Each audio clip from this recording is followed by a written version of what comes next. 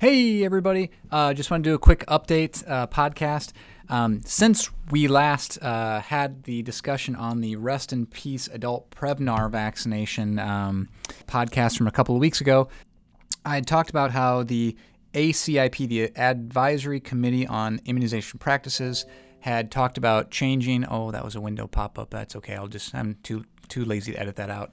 So when we talk about the vaccination update from Prevnar, I talked about how the guidelines were likely going to change and how this will probably change my practice. Still having a shared decision-making about the use of Prevnar, the risks being almost negligible, but the benefits being also very negligible. The CDC today recommended, I'll read this report to you, what is added by this week's report.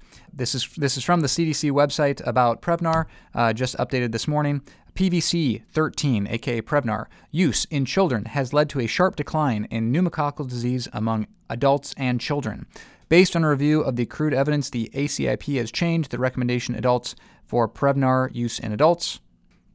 What are the implications practice?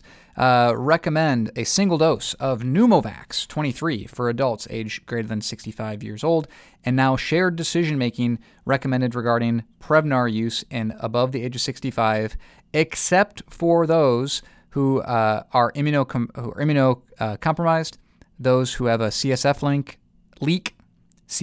leak, or have a cochlear implant. Additionally, those could all be considered for getting a Prevnar a year before the Pneumovax. However, it appears as though that our discussion was correct, and the CDC does agree that Prevnar is no longer recommended for almost all adults. You can also consider those at higher risk could also consider those like long-term care facilities, or if you have regional poor vaccination rates for the Prevnar, that could also make your Prevnar more effective. Again, shared decision-making in those populations.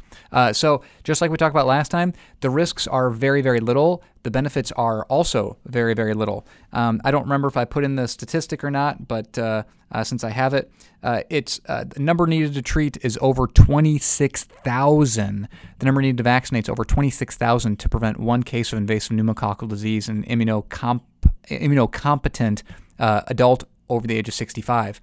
So again, very little benefit, probably not worth the cost. Some background statistics: when the Prevnar was released in 2000 in children, the PCV13 type invasive disease among seniors declined ninefold. So vaccinating kids reduced the rates of invasive pneumococcal diseases caused by vaccine-specific strains by ninefold. In 2014, when we started letting seniors get the vaccine routinely, there have been no further declines from just allowing kids to get the vaccination. So I think that's pretty telling. And so while we can certainly be having these discussions with our patients, the CDC now agrees with the Primary Care Podcast. Certainly okay to change your practice now and to eliminate the routine use of Prevnar. So pretty exciting stuff. Like talking about the guideline changes before they become guideline changes, and I think that's where we're headed. So again, go forth, family practitioners, internal medicine physicians, APPs, NPs, PAs, other healthcare providers in other countries that I'm not listing, especially our listener in the UK. Hey, buddy, thanks for listening. But I think that it's important that we don't use Prevnar if we don't need to in our immunocompetent patients. That's it. That was just a quick update. Thanks for tuning in.